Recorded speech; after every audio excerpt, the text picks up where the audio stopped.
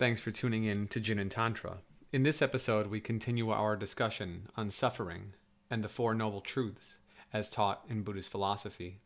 We highlight the various means of learning and the presence or lack of a universal guiding force, in addition to the problem with intelligent design.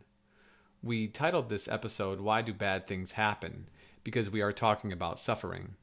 And given today's climate of the mass suffering around the world, we don't necessarily want to dive into this topic out of negativity, but more as to highlight a lens as to perhaps how we can change our perspective and give ourselves a moment of clarity so we can navigate these obstacles with a bit more ease and a bit more light. Enjoy the episode.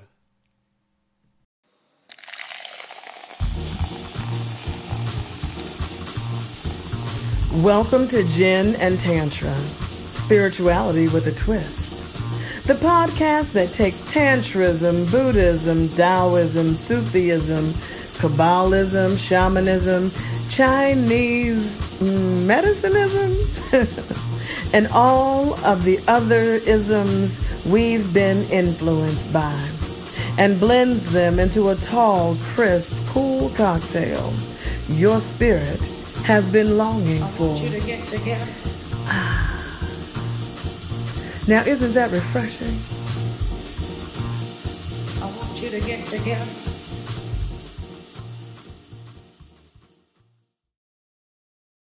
Hey, fellow Gianteers, those of us who like our spirituality with a twist, we are continuing our series on suffering. And I laugh because in the pre-show meeting, Daniel and I were saying, we're talking about how, we're due to do a whole series of episodes on sex positivity, but we had started these ones on suffering. So we're gonna have to delay gratify until we get to those episodes while we finish up this obviously very important subject matter, But isn't that sexual in nature, Eric? Delaying your gratification only for increased gratification at a later time? It's kind of like a big edging exercise over these episodes. We're just going to edge and edge and edge, suffer until we finally get the bliss, as they would say. Please, yes. Right? The Mahasukha. The great bliss. Mm-hmm. Anyway, so it is a kind of an interesting thing. We're going to continue on with this. We're covering kind of the middle stages of the Buddhist tantric path, which is this thing called the Four Noble Truths. And the first noble truth is a big discussion about this thing called dukkha, dissatisfactoriness, and we've been exploring the different components of this. I had a conversation with Justin Key, friend of the show and personal friend of mine. You can check out his YOLO episodes with us. And I actually want to have him on at some point talking about the law, because there's so much happening in the law now. He's a legal person, he's a law degree, knows a lot about the law, obviously then. And thinks a lot deeply about law and what it means. So hopefully we'll do some episodes around that. We alluded to it last week. We didn't really fully say it, but Roe versus Wade is going down, and just how the law impacts people, I thought would be an important thing for us to do in terms of our episodes. Anyways, I was bouncing these causes of suffering that we were doing in the episodes, Daniel, off of him. And he's not a Buddhist person, not really. He likes Zen and the art of motorcycle maintenance. I guess it's about as Buddhist as he gets, and he was going, yeah, that's all true. And I was like, yeah. He was like, I'm with this whole conversation. So it is a subject that is important, and probably Buddhism does talk about it in a very honest way, right? Yeah. So we covered that part, and I guess this episode, before we move on to other things, is going to be probably like qualms and doubts. Could be the title of this episode, or at least it's the subject matter of the episode. Like, where do we feel that there are questions that need to be asked? I guess either personally or maybe questions that people might have about this. And we've been we've had this one question lingering, Daniel. So I guess I'll throw it over to you. You seem to be the person who will probably voice this even better than me, because you've been thinking about it more than I have. So just when people ask about the suffering in terms of, well, isn't there a plan to things, and isn't the suffering part of a meaning, or isn't there some kind of soul contracts between people? These kinds of ideas. So I don't know, how do you want to phrase that? I'll throw it to you. No, I think that's probably a good way of putting it. It's like the question around all of that is why, right? Why the suffering? And the truth of the matter is that I don't know why. The truth is I don't know why. And it's interesting because as we talk about these things, as we grow, as people learn about life in general, our perspective changes, we grow, and so things start to evolve, right? And we look to find meaning in places that maybe it is not so obvious, and then extrapolate something that we can sort of implement into our own lives to learn and move forward. And so this is why I brought this question up earlier, because we're, breaking down suffering. The next few episode or two will be on the causes of suffering, and then how to, work with it. This is kind of where we're going, but we're just sort of talking about it in general now. And I think a lot of the sort of legitimate, like, new age spirituality questions around this. I know we kind of bash on new age stuff, but there's some good stuff that's come out of that movement. And one of that is this idea of, why is all this happening, right? Is there, like you said, a plan? Is there, some writing on the invisible hand that's writing all the stories? I personally, even though I can't prove things right or wrong, I just, at this point, kind of what feels good and trying to intuit from what I'm seeing. What seems true in terms of this place where you're at now. Yeah. And I think I could say that, like, it does feel better, and it seems more apropos to my life and the way that I look at it, and the way that it seems in my patients' lives in particular. It's even more clear with that people's struggles in life are obstacles for them to go through and for them to learn. Now, I realize in the gross sense that may seem insensitive, right? You'd be like, oh, really? This kid walked over a landmine in Vietnam, and so now he doesn't have any legs. That's his obstacle to get over. I'm not justifying suffering. This is not a justification. This is one person's view without any power. I don't have power to reduce that or change things. However, if I feel like the universe is just a random sequence of events, then I am just, one little turd floating around on a rock, spinning in space. But I don't want to, that's not a universe that I live in, That's not a universe where I live in. So I think in a little bit of both, right? I think there are, random things, at least they seem random. Maybe I can't explain them, so therefore, to me, they're random. But then there are totally other times that people have probably experienced in their own lives, and listeners, take a moment to think about this, that something has happened that you didn't expect at all, but it was totally awesome, either in the moment or later in life. And you're like, man, I was told no 10 times. And finally, when I found the right one, it was so perfect. It was almost like it was designed. This is freaky. This is my inner Daniel coming out, because you're the person who usually says this, but I've had a dream of us having this fucking conversation. This podcast. There's stuff that, like, is coming up in this that, like, I've dreamt this shit, that this conversation, like, okay. Just if I look a little like it's because I'm like, I dreamt this shit. Wow. That we talked about this. Yeah. Yeah. I mean, it's cool, okay. So I think, in teaching the shamanic course for so many years, people start getting tapped into a little bit more nature, especially if you're even outside in nature, especially it's a little bit nicer here in the Midwest. Fortunately, finally, we're spending more time outside. You can kind of get the sense that, like, sometimes in some way, and it's just me, the environment speaks, the universe will kind of speak. Your life will start to speak to you in different ways. And it's not always so obvious, but I think if you can kind of feel that a little bit, then the fact that, like, or at least the idea that the universe has some flow to it that's moving in some direction, that maybe it's not so random that because you blew out your tire at a random red light and somebody came up and helped you and they knew somebody who was going to help you do something later in life, doesn't seem random anymore. Like the story that we were talking about before with the podcast editor, Yes. Yeah. Daniel feels like he's found us a podcast editor who showed up serendipitously and synchronistically into his life. Yeah. So I was like, I can't argue with that. Right. I still want to know. We still both want to know how much it's going to cost. Oh, of course. Always, everything's got a cost, but if it's good, we'll be happy to promote her. But right now we shall not say her name.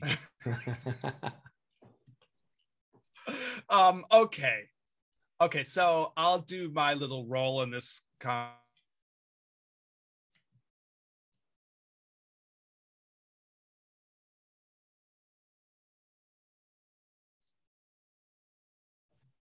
Okay, so we kind of glitched for a second. We did. We were I glitching. froze and glitched. I don't know how goofy a position I was in. It's always a danger of Zoom.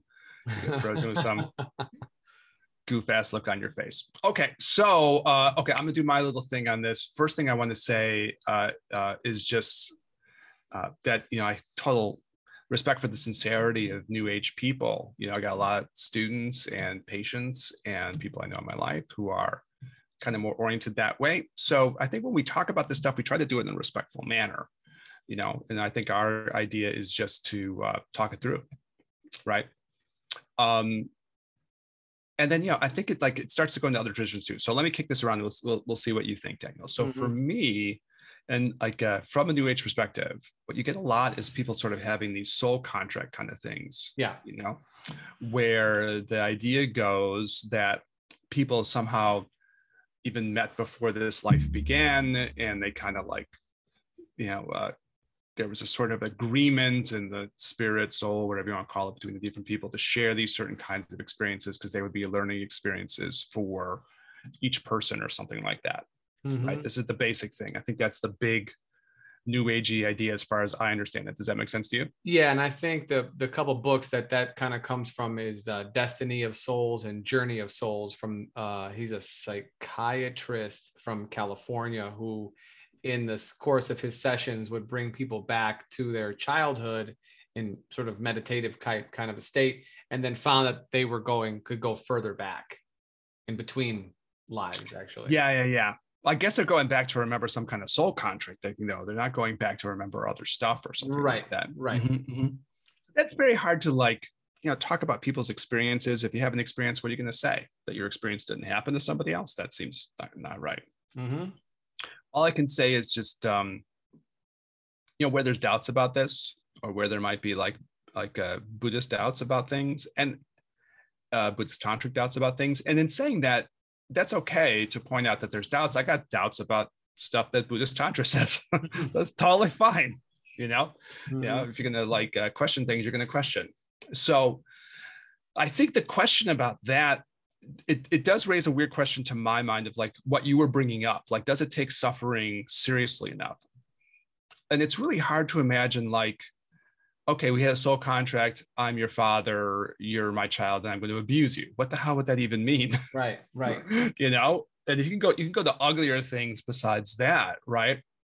So what would the soul contract be? It's a weird thing. And again, I'm not trying to be a hater, but if you want to get really ugly, what were people's soul contracts with Ted Bundy?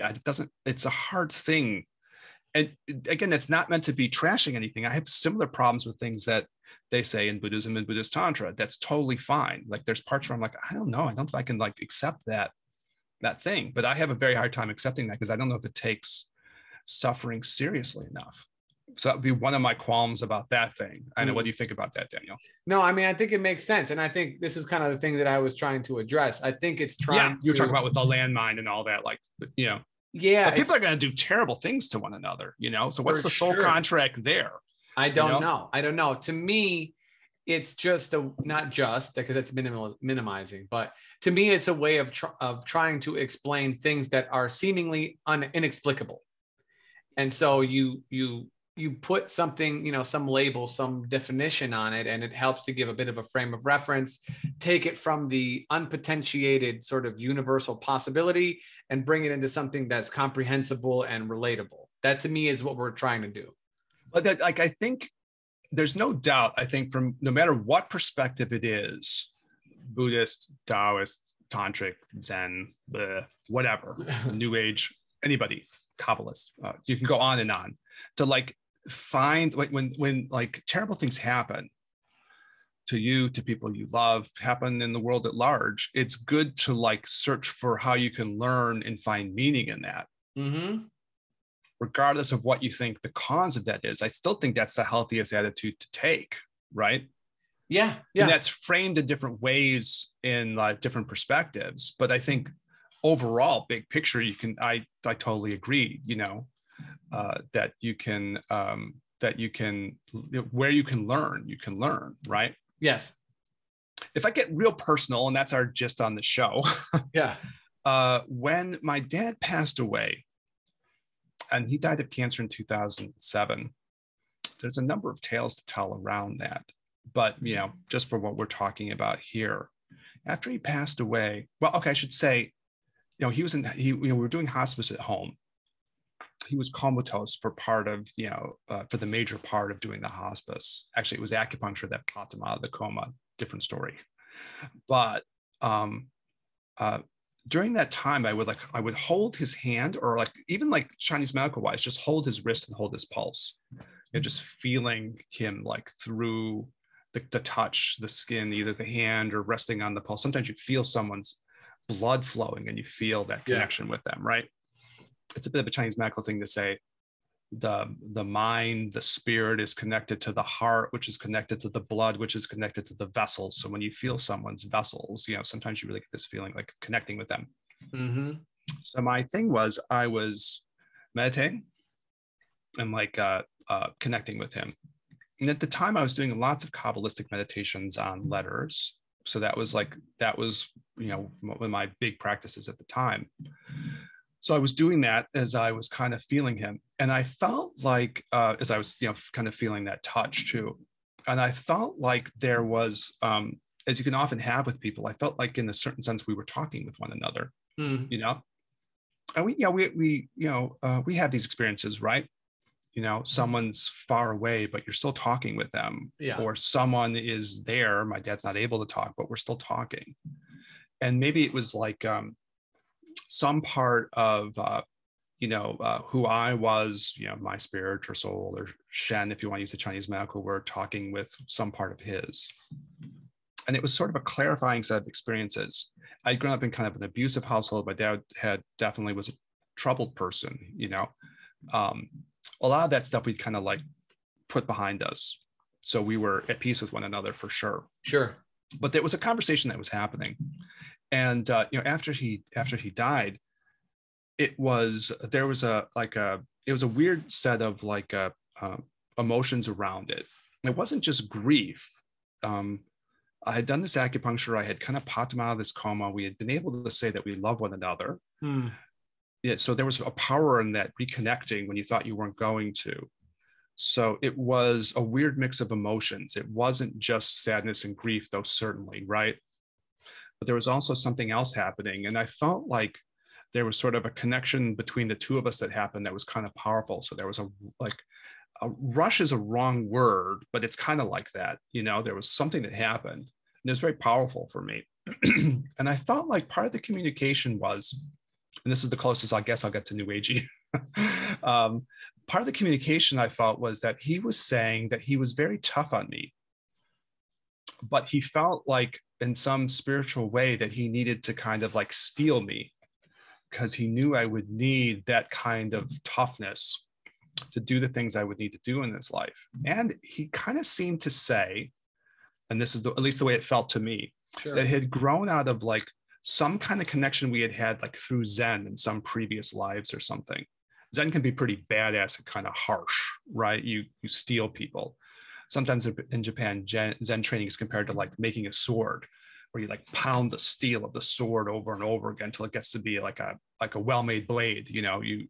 So it's not an easy. I mean, it's recognizing that like growth and development, psychospiritual change, and people's psychological change can be like that. You have to develop a certain kind of toughness from tougher experiences. So the vibe I got from him was really this feeling of that was part of our relationship with one another. That he was stealing me because he kind of knew I'd have to have that toughness, that edge to me, if we want to use like the blade thing. Yeah, to when do you the say, things I needed to do in life. When you say steal, you mean S-T-E-E-L, not like not like he's thieving something from me, right? But not like he took the sword away and like broke it. And that my dad was perfectly capable of shit like that. Very capable of stuff like that. No, but like stealing the blade, like making it stronger, like metallurgy kind of a thing. Yeah. So it was a deep experience, and it changed the way his passing felt to me, because it felt very, what would you say? There's a strong resolution to it. There was like a closure, I guess would probably be the word we use in English, right? Closure. And so I felt like this weird mix of emotions. It wasn't just grief. There was this rush of the connection I felt with him, And I tried to explain it to people. This is where I'm empathetic to the New Age thing too. I tried to explain to people, like I remember talking with a friend of mine. I called him on the phone and I was like just walking around, like in the aftermath of an event like that. There was this weird adrenaline rush thing happening, Right. And I was talking to my friend and he was just like, no, what you're describing isn't a thing. Like he was very like, he was like relatively nice about it, but wanted to make it very clear they didn't understand what I was saying and it wasn't the case. And I was like, no, I was trying to say this is an experience that I had. Yeah. And it meant, it obviously meant a lot with that. So, okay, if I look at like soul contracty stuff, that's probably the closest. It's not the only one, but that's certainly like my closest personal experience around something like that, where I felt like, okay, that's really something like a soul contract experience. Right. So, when I've heard students or other people talk about this in more of this New Age way, I'm like, I can understand the experiential part of it. And, there's never anything I want to do, especially in a podcast like this, where I want to invalidate someone's experiential thing, because, that's part of how you learn, right? Yes. That's one of the 4 ways you learn. Through experience, right? In Buddhism, right? You learn from teachers, you learn from texts, you learn from experience, you learn from your own spirit. So you're learning. I know. Someone had to ask you, where's your soul contracty thing? Do you feel like you've had soul contracty experiences in some ways? I don't know. I mean, I'm just throwing it out. Maybe you hadn't a lot of chance to think about this ahead of time. But yeah, I haven't. I didn't get a chance to think about it. I wasn't even thinking about this before this episode. It just suddenly hit me about my dad. Yeah, that was my experience with that. Yeah, there is one, but I don't think I don't know if I have permission to share it. So, I mean, there's probably more that I can think of, but I don't know. I mean, I think this is a good question though. I mean, sometimes I definitely have had I'm sorry, go ahead, I didn't cut you off. Yeah. No, sometimes we'll pose questions and give responses, but like, I think it's okay, like to just leave it as a question, for people to think about, like, and legitimately, is there times where people have had something that seemed that way, that like, it almost like, I don't want to say necessary evil, because then it feels like everything that's necessary is evil, but like a sort of a life affirming kind of experience that seemed like it was almost destined to occur. That seems like if you look at the experience of my dad, that seemed life affirming, because he was like, okay, I know that I was harsh with you. Mm-hmm. I know. Mm-hmm. And here's like, at least part of how I thought about that, whether we had arranged that ahead of time. I don't know if that didn't come through to me. Yeah. It's hard to know. It felt more like something like we had this history somewhere in our string of lives going back. We had crossed paths and we had this relationship with one another. Right. And he was continuing on with something that he thought was important for me or something. Now, yeah, he would never answer that consciously. This is a weird experience. It's someone saying something that they wouldn't say. Right. But I mean, I guess that's something like that. Okay. So what's the qualm about that? Well, one qualm could be you're not taking suffering seriously enough. That could be a qualm. Another qualm could be, I've had, and this is like something that is brought up, like probably specifically from like a Buddhist Tantra point of view or something like, but like, it's almost this idea, like there's like different parts of yourself and you need to teach the dumb part of yourself to understand what the smart part of yourself knows. Sure. And it's almost like, why wouldn't the smart part of yourself just tell the dumb part of yourself without having to get its ass kicked over and over again? Now, you could say that's like ego or something like that, but I'm always a little bit suspicious whenever anyone pulls out the ego idea. Yeah, I think, you need to get your ego beaten up or something like that. I'm always a little bit like, I don't know. Well, if we could look at it from a somatic perspective, one reason for which it's ritual is important is that like the body is doing it. Like the body has to go through that thing. Someone's, if like you're teaching someone something, a skill or how to do a thing, and they go, yeah, I got it. You're like, no, you just watched me do it. You haven't done it, the thing yourself. So no, your mind thinks you have it, but do your hands have it? Does your body have it? No, you actually have to kind of repeat it and do it. So maybe there's something about like performing or acting out. Having it more embodied and going through an experience that brings it home or something. Yes. Mm-hmm. Yes, because we are embodied creatures. Therefore, we have to kind of give credence to the thing that we're residing.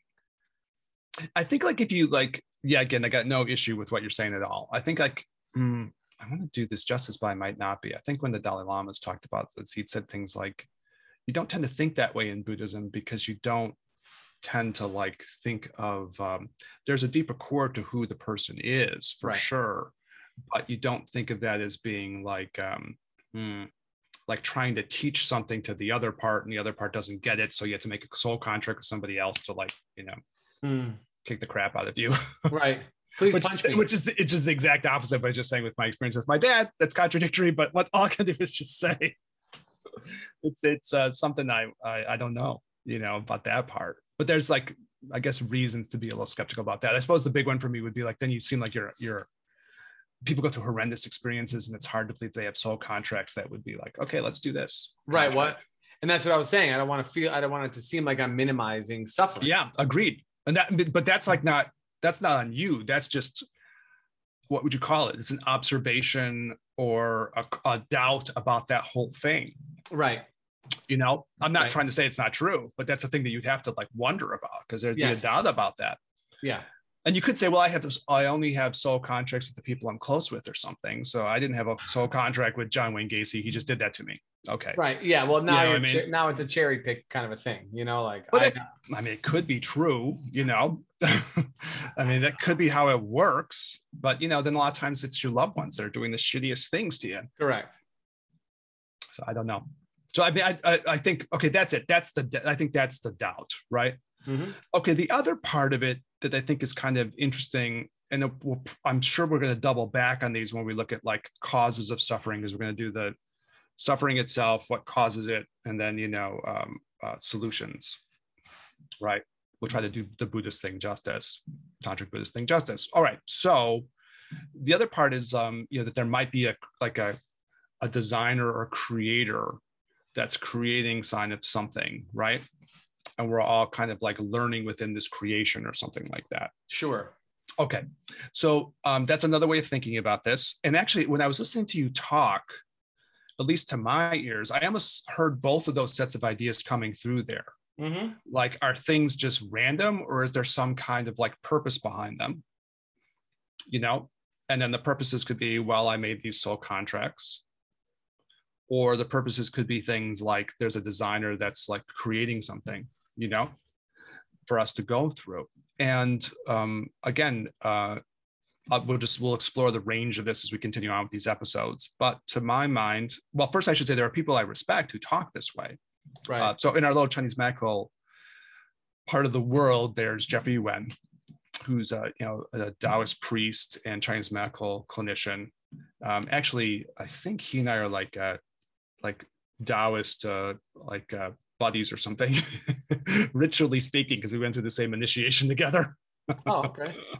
So in any case, it was a huge initiation. It wasn't he and I like holding hands and like going through the ritual, but we did do. And a lot of times when you talk about this in the Asian spiritual world, you say if you get initiation with someone at the same time, you're like Dharma friends. You're part of the same sangha or something. Anyways, he's very nice. He's always like, I haven't interacted with him a ton, but he's always been extremely nice to me. And I respect him. And he sometimes uses this word, like, we're all here to go through this phrase, we're all here to go through our curriculum. Our life is like a curriculum. They use that same kind of language in A Course in Miracles.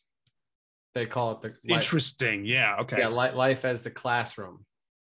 Mm-hmm. And I can say, actually, when I was quite young, I had a dream that like I didn't go all the way up into like the white cloud, but I ended up somewhere in between. And when I came through the mist, I was sitting in a classroom. And who was teaching? I don't know. I don't remember who was teaching, but like at first the classroom was full with other students. And then as soon as I recognized I was sitting in this classroom, they were gone in a poof, and it was just me and the teacher. And and I don't remember exactly what they said, but it was life things that were happening. That dream stuck with me. I'm just remembering it now, actually, for the first time in a really long time. So this whole podcast is so weird. We do weird shit on this thing. Well, I have been doing. It's interesting. Like, I mean, a lot of times it's like you don't know what's going to pop in your head that is going to be like a part of our conversation here. Well, I have been doing qigong for the last couple of weeks, so maybe Uh-huh. we're building it up. Something's being built. Yeah. It is springtime too, though. The yang is in the air. Okay, so I remember in Robert Thurman's lectures he did on the Tibetan Book of the Dead or the Book of the Bardo, right? This book about the reincarnation process that he translated, and he has these lectures on them, and they're very good. Yeah. I think I mentioned them actually when we were interviewing him. Yeah. But in any case, he tells this story as Eric, I remember it. Eric, for those who are interested, I think those are called Liberation Upon Hearing in the Between. Yes. Mm-hmm. And they can, there's you can get them in audiobook, and you can get them anywhere, and you can get them also as in the written text. But Liberation Upon Hearing in the Between. So I got mine through like Audible or something, but I imagine probably even iTunes has it. Yeah. They're having most of those things. So if you want to get the audio version, and he's obviously fun to listen to. Yeah. So, so I think he says something about there was a near-death experience, and the woman was Christian, and he was just like walking through. She just wrote about this, and he'd read the book, and he's this is so interesting, even from like the point of view of the Buddhist side, because she dies, and then she experienced herself going to a classroom. And Jesus was teaching the class, and she said it was just so great. She was so happy, being there, and I don't know if when Thurman was talking about it, he didn't describe what he was teaching exactly. Maybe she didn't even fully remember, but she remembered feeling this joy of being there, and at some point she started to feel like, oh, this is ending. And I know Jesus went like this. Like you're going on the roller coaster ride, Jesus is like, okay, buckle up, see ya. But she went, and then she came back to life. And that was her experience, this classroom experience. Hard to argue with. There's another book that I read called The Scalpel and the Soul, and I don't know if you've ever read it before, but it's the person who wrote it, because I know some of the MDs who are interested in this stuff.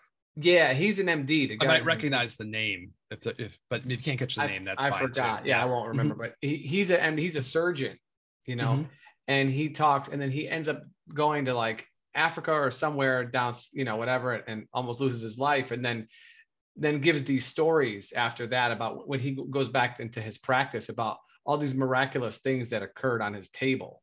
Well, certainly like near death experiences, right? Yes, that totally shifted his view, and he was before a total materialist.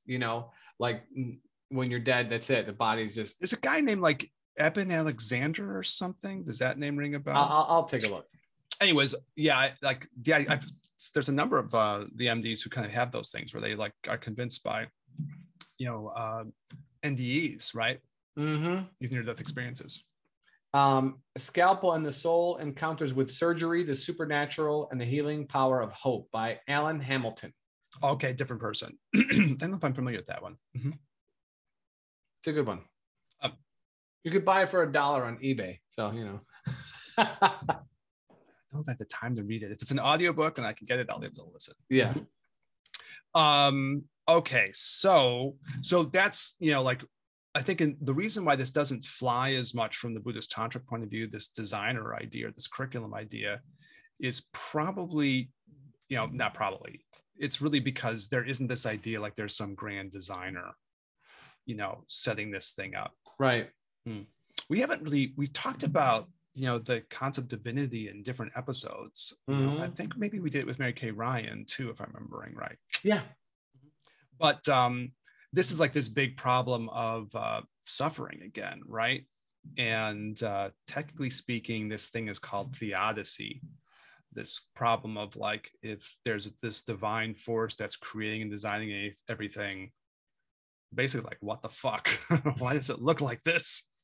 Why is this all so fucked up? If this is like coming from some big design. Yeah.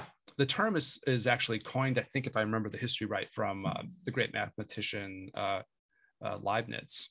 Is one of the people who came up with calculus, and he's a mathematician, philosopher, and all that. And he just first started asking this question, And so I suppose from a Buddhist Tantric point of view, that's the problem with that perspective. Right.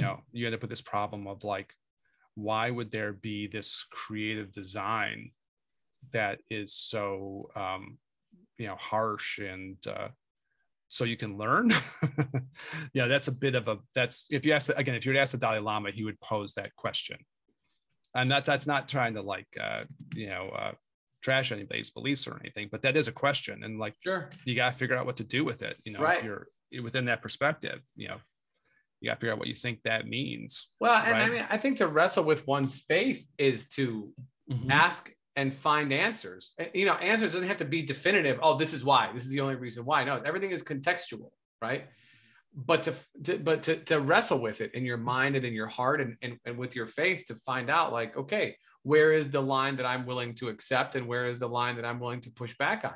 I mean, we do have independence. I can choose to think whatever I am capable of thinking.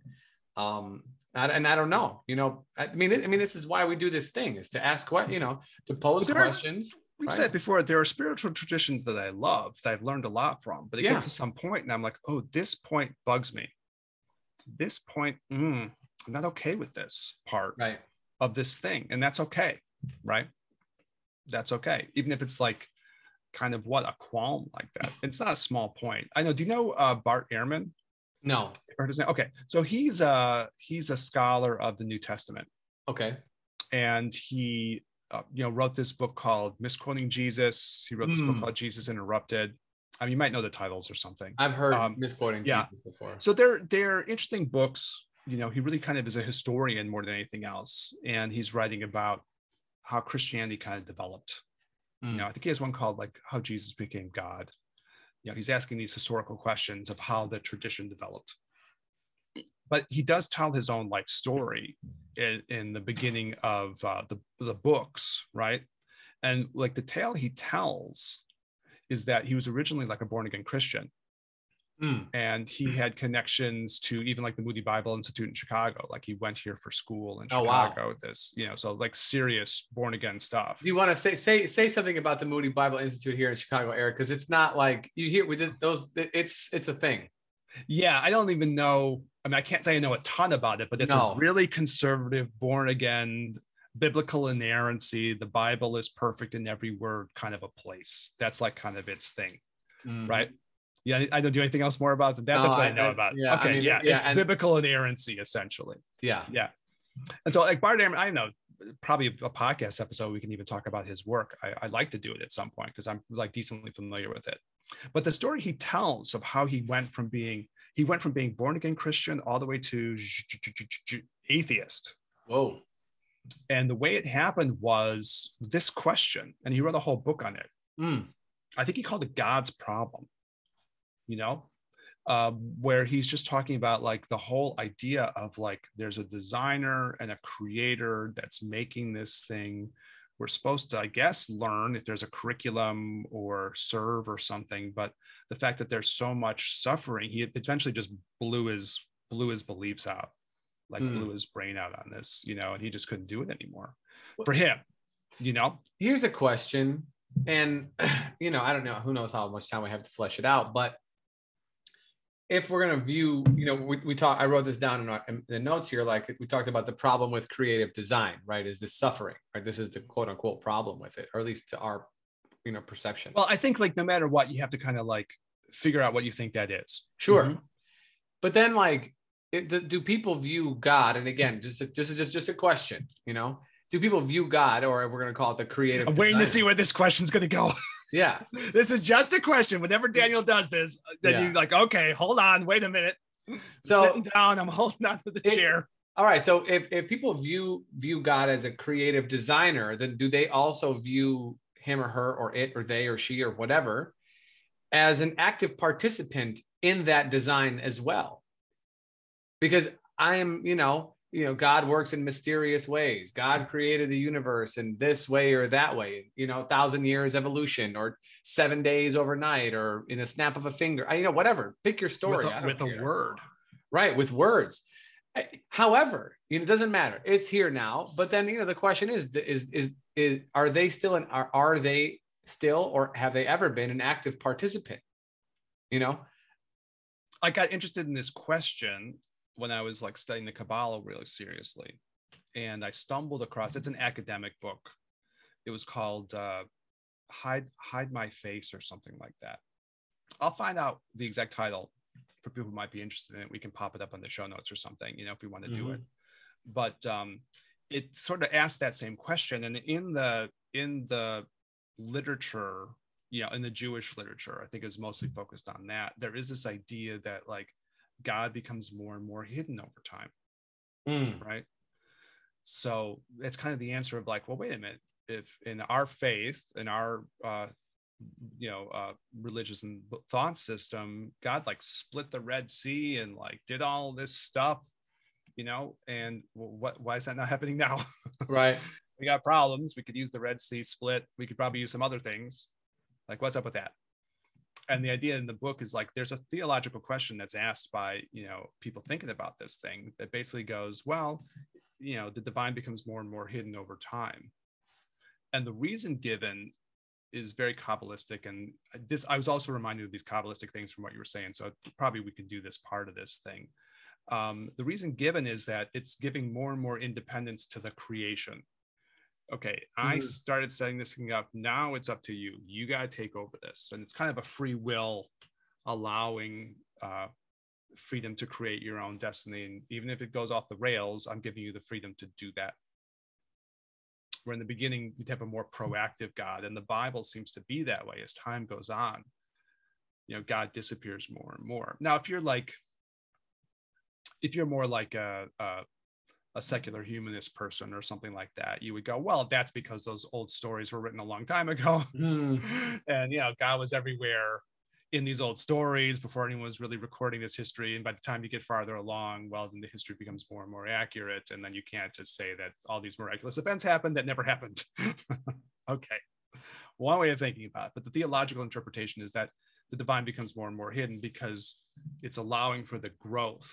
And that's almost like God, like a parent or something, right? Right. Yes. Yes. Nurture in the beginning, and then eventually you kind of and then the kid has to go and kind of find their own destiny. So what's funny about that, Eric, calling it a parent, is that when I was in undergrad, I went to North Park University, which is on the north side of Chicago. It's a Swedish Covenant school, and they have a pastoral school there, seminary, so on and so forth. And I had to take a number of sort of theological courses, one of which was the requirements, a couple of them. That's like the 2 or 3 classes. And the first one I took was a Bible study, and we had to write a paper at the end of it about any story, an Old Testament or New Testament. And I did one on the Old Testament, on Daniel, actually. Ironically enough. Right, why not? And I said how I talked about in my paper about how Daniel referred to God as his own father, but he did. There was no mention of his parents in that story, that he viewed God like a father figure, like a parent, And my teacher was like, "I've never heard anybody take that approach before," and I was like, "But it seems so obvious, doesn't it?" He's literally calling him father. You know what I'm saying? Like, I don't know. I think the part that's interesting is that he never refers to his own parentage. He just refers to the divine parentage as opposed to the human parentage, right? Yeah. And so I guess that maybe from that perspective, then this point makes a lot more sense. As kids get older, they just inherit more freedom because of their ability to sort of manage their own affairs. Even if it's mismanaged, the parent still has to allow the kid to go their own way, right? Otherwise, they don't have self-determination if you try to dominate the kid the whole time. So if you had the ultimate divine parental figure, they'd eventually have to let you go, right? Right. Yeah. But there's something I found satisfying in that. I could see, for people who'd be like, yeah, that resonates with me. I can understand that. Man, I tell you what, I'd love to have like 10 people from 10 different traditions that we could just add this question in particular right here, but well, I mean, it's like I've thought about it a ton because it's the one that comes up natural. Right? Yeah. And I've been interested in, like, I've always been like in this weird spot between traditions that are kind of like theistic and things that are not. Like you and I are not anti-theists exactly. No. We're in some weirder space, whatever the hell we're doing with this. Whatever space we're creating with this, it's like it's certainly like it's a hanging subject for me in this. Yeah. So in the Kabbalah, the other thing that jumped out was it does fit with this idea of like the divine becoming more hidden. And again, as I was really trying to understand what are these Kabbalists saying, there was like, you're trying to understand a spiritual tradition. There's all kinds of parts to it. You need to try to understand, if you're really going to try to get into it. Mm-hmm. So I was, but one of the big ideas was one of the creation being a place again where you learn, yes, but what came to mind when you were talking about your initial statements in the very beginning of the episode was it's a place where there's going to be resistance. Like there has to be resistance. And when I was talking with some of the Kabbalistic rabbis about this, that I studied this with, one in particular, Yehuda Grudman, he was like, but made it like a big point about this, that you need to have obstacles in order to grow. Right. And the whole of nature is like this. I mean, you do, personal training and stuff like that. It's been part of your career, right? Mm-hmm. And like, if you don't have any weight, you don't get any resistance, you're not going to get any growth, mm-hmm. right? Something like that on a very basic level. And he would sometimes use this metaphor of like, if you were playing basketball and no one played any defense, then you would just go and like score every time. And the other person could go and score anytime. And that would like be okay, but you wouldn't get much better at basketball. Mm-hmm. So, and that was the thing that he would use, maybe because he was in Chicago and, we had the Bulls and all that, so it was easy to talk about Michael Jordan and stuff like that. But, that's kind of the idea. You need to have a force of resistance.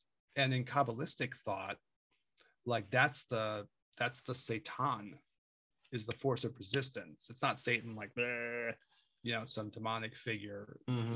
Satan is the thing that creates the force of resistance. It's like the force of friction in nature and physics or something. There's something that's going to resist.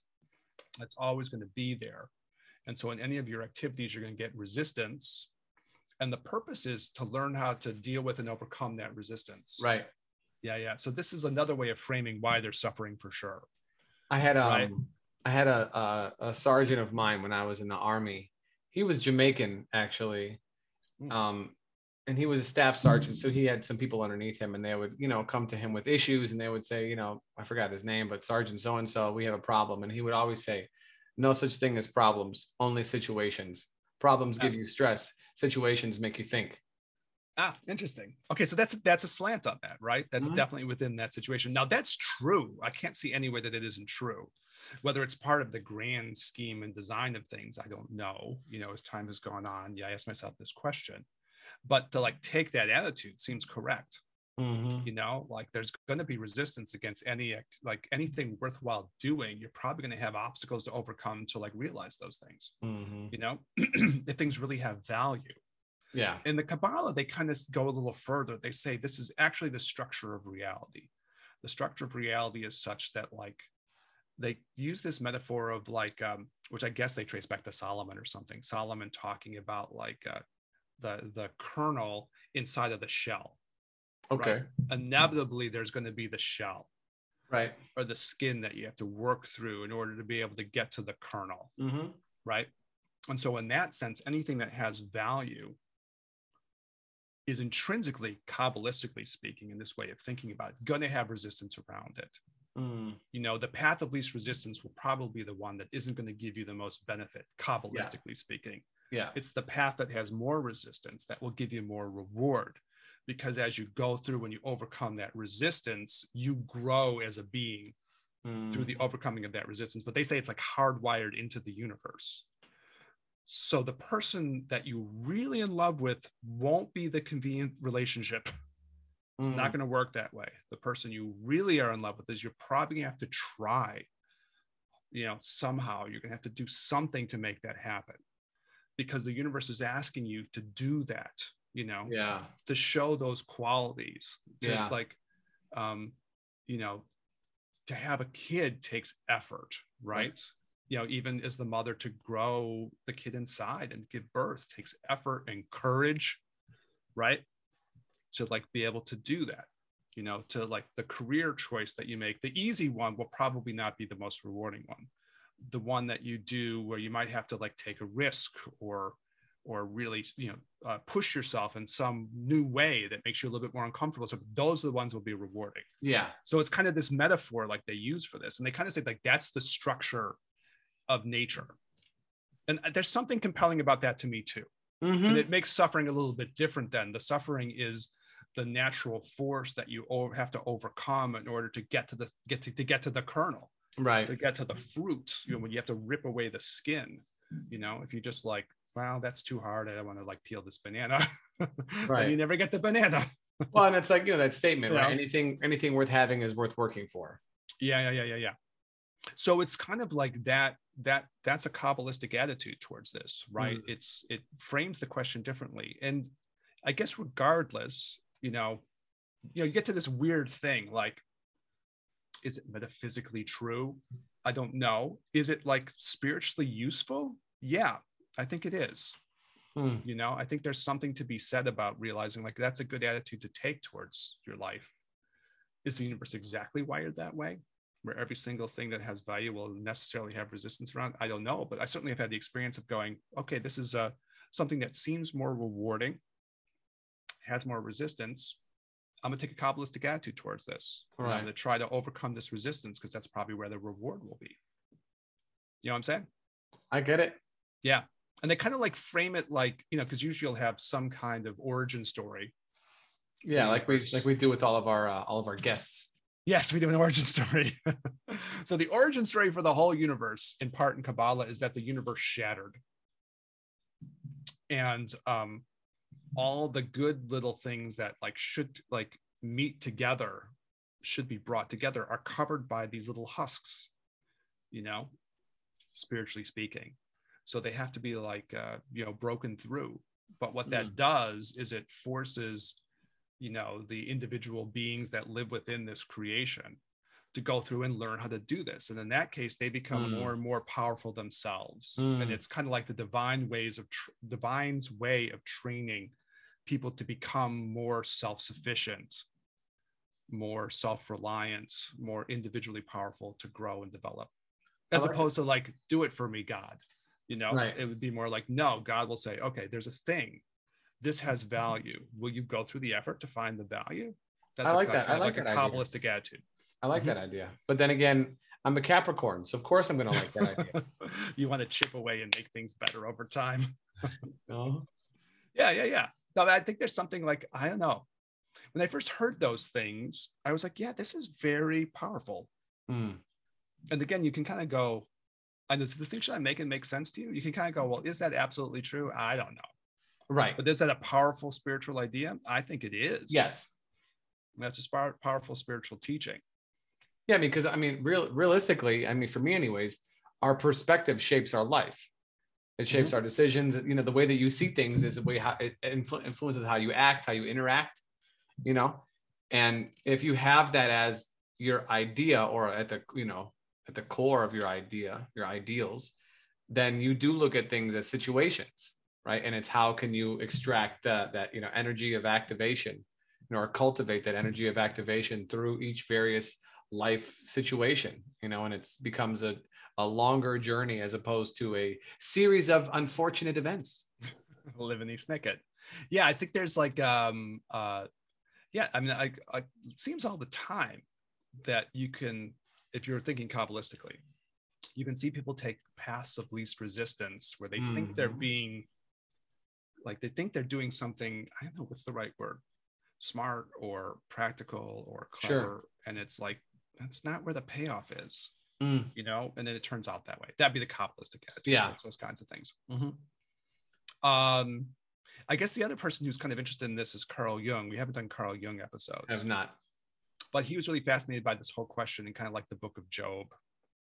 Oh, yeah. We've talked about it a little bit before. Yeah. He was really interested in, like, if you don't know the Book of Job, it's like everything shitty happens to Job, like possible. And the whole thing will Job kind of break and like forsake God or turn. And he doesn't, But Jung was really interested in this whole question, right? Because there's a lot of suffering. It's like terrible, right? Yeah, he loses his phone. He gets locked out of his Facebook and his Instagram. He loses followers. It's so painful. Yeah, it's really bad. There's one instance where he loses 1,000 followers in 1 hour. Yeah, one bad tweet. Just one tweet. He just, picture of a donut, and he didn't realize how offensive that was. Yeah. So anyways, like all this bad shit happens to him, but the character of like the Satan is in it, and God and Satan are like chatting in the prelude to the book, right? And Satan goes like, I can get this guy to turn on you, and God's like, no, he's very loyal. And they're like shooting the breeze. Yeah. And Satan goes, no, I can do it. And then, the whole thing starts, and, they start torturing the shit out of this guy. It sounds so strange. I don't know. When we do it, I'll have to give a re-listen to what Jung said all about this. Okay. Yeah. But he was fascinated with this whole idea of like, well, what does that tell you about the nature of divinity, or the way people think about God and what it means for suffering and all that. Right. All right. The only other last thing maybe I'll throw out before we start closing this episode down on this point, because it like went in this way. That's what was interesting, right? We're kind of looking at like sources. Mm-hmm. I want to talk about it more next time. But I think there's the Taoist attitude as like the creative thing. I think in Taoism, it's kind of like you were asking, does the divinity disappear or something like that? I think in Taoism, the attitude seems to be more like there's a source that's, creating everything, the Tao. It's not usually thought of as a person. Right. So we haven't done the Taoist thing, but then it's more like in a Taoist attitude, the Tao creates nature. Nature's pretty good. People fuck it up. So in that case, the gears turn a different way. The onus switches, and it's more like you can't blame it on the Tao. You all fuck this stuff up all the time. Why are you blaming it on the Tao? You don't understand nature. You think all dumb. You don't want to you do all this stuff that's destructive and harmful to yourself and others, because you're not it's your fault. That's another place you can put the suffering, right? And you can say it's that way, which is probably a little bit more in line with the Buddhist thing too, ultimately. Not even in necessarily a judgmental way, but certainly in Taoism, they sometimes go pretty hardcore about it's people. Yeah. It's people that screw it up. And if you didn't screw it up, things would be much better, and the percentage of your suffering would fall considerably. Right. So, I suppose it's a subject matter for next week for us to kick it around, right? But that's the other attitude as far as that I've seen, as far as sources. Right? Yeah. It's I don't know. Do you have an emotional reaction to that one? It's less inspiring somehow. Yeah, for sure. But it's also very true. Mm-hmm. So it depends on how you feel about that. Do you find it less inspiring? Yeah, because I guess until we kind of go through and talk about the ways through, right? Okay, it's all your fault, basically, which you could say, well, that sucks. Or you could also say, well, that's empowering, because if it is my fault, well, then that means that I also have the cure.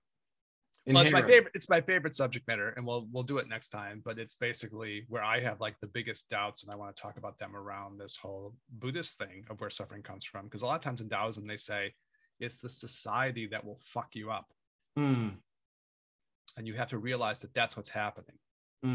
That's the epiphanous moment, to realize, wait a minute, I got taught bad shit. I got to back out and reframe this, and then my life will get better. And this really is, obviously that's a big thing for me. No, for sure. Well, in all of these episodes, and you too. Yeah, that's the seed of the podcast. Yeah, really, right? But we don't do the political stuff. Is not that we don't have ideas about this or that, or the Supreme Court, or this idiot senator, or whatever Congress dummy. I won't even give him the dignity of calling him a person. Is because things like this transcend political affiliations, ideological affiliations. They come before. Philosophers and religious folk and spiritual-minded people have been asking these questions for far longer than Jordan Peterson, or Ben Shapiro, or Anna Kasparian, or whoever your favorite, political person is nowadays. And so, I think to try and take these things head on is not just our work, but it's the work of any significant spiritual tradition. They're looking at the aspects of life and saying, okay, let's talk about them. Let's think about it. If we're going to do it serious, right? If we're going to take it as a serious project, and we're being serious as a hurricane, this thing, right? To quote Rakim, one of our favorite rappers, old school, right? This is serious as a hurricane. We're trying to do this, right? We're trying to take this serious. And Rakim is a rap god, so he knows, you know. Yes, it's wisdom. He's not only a rap god, he's a microphone fiend. That's right. And he ain't no joke. He's let the mic smoke. Now he slams it when it's done and he makes sure it's broke. Yeah. So anyways, that wasn't my best Rakim imitation for sure. Anyway, so I mean, I think like bigger subject matter, but if I, you know, the one thing we wanted to cover was, you know, this question that you wanted, like certainly wanted to bring up from the very beginning of this conversation. What's the source of this, and like different ways of talking about where the source of this is coming from. Me too. And if I look at it, like what my major doubt is, which I guess will be probably part of the lead of the next episode when we do it, is like this societal question. And I've been talking with a lot of people about this, and I had even you know, email exchanges, students, listener of the podcast, we were kind of writing back and forth a little about this. This question really bothers me about like tantric Buddhism itself. I'm a little bothered by this question because we went through the causes of suffering, and in Taoism they're pretty blunt. You know, they'll just say like, yeah, like the human world gets toxic, and you know that's what's really happening. So I got like the Chuang-Tzu quote here, maybe as a preview. So Chuang-Tzu is one of the great Taoist philosophers. And he says, the effect of life in society is to complicate and confuse our existence, making us forget who we really are by causing us to become obsessed with what we are not. Straight up Chuang-Tzu. So maybe that's the, like, you know, you know, my hope, like, well, I'm time probably to do it this week, but when we do it in the next episode, then we'll continue on with this whole subject matter. It's just like, to try to address that. Because when you look through those causes of Buddhist suffering, they never say that so bluntly. You know what I mean? And I have lots of questions about it. So foreshadowing. Foreshadowing. For a future episode, right? Yeah.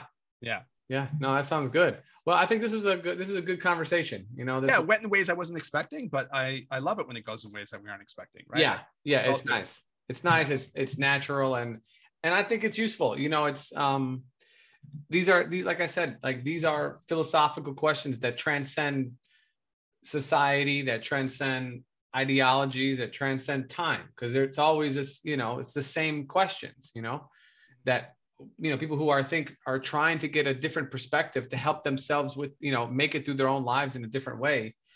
You have to address these questions. Actually, you have to think about them. Yeah, I can't see any way around that. Right. Mm-hmm.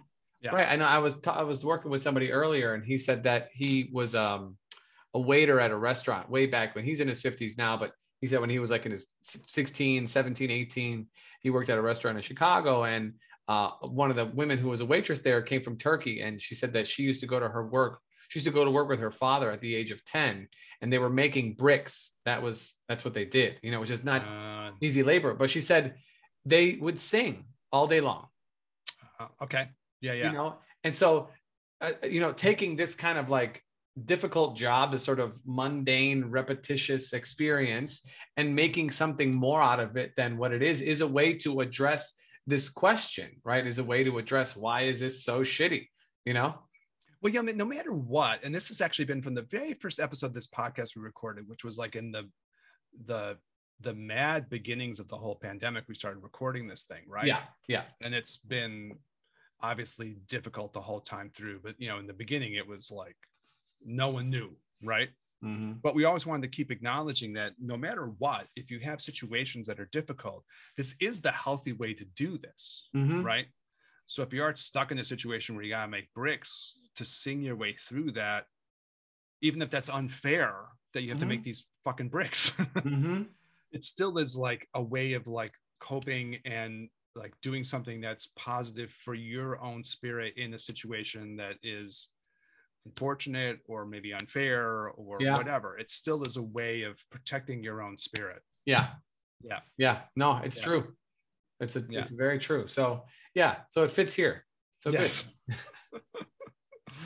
Awesome. All right. Thanks, Danny. Well, Eric, as always, thank you so much, my friend. Yeah, it's a really great conversation. I mean, they all are, but sometimes we get, you know, we have some free-flowing ones, and, you know, I hope the audience enjoys it. You know, if you're watching us on video, you know, what's happening. Good to see me again. And if you're checking us out through the audio, definitely appreciate it. As always, if you found our work useful, please feel free to share. Please feel maybe even obliged, actually, at this point. We do love the feedback. Hit us up at ginandtantra@gmail.com. You can find us on the Instagram under Gin and Tantra, now on YouTube, Gin and Tantra podcast, website being worked on. We're doing this video thing, but the audio is still available wherever you find your podcast. If you're listening to us on Apple, go ahead and leave a review, leave a little, 5-star dealie. It helps out the show. As always, thank you so much, Eric. Thanks everybody for listening. Thanks everyone. For Eric, this is Daniel. We'll catch you guys in the next one. Peace. I want you to get together. I want you to put your hands together one time. I want you to get together.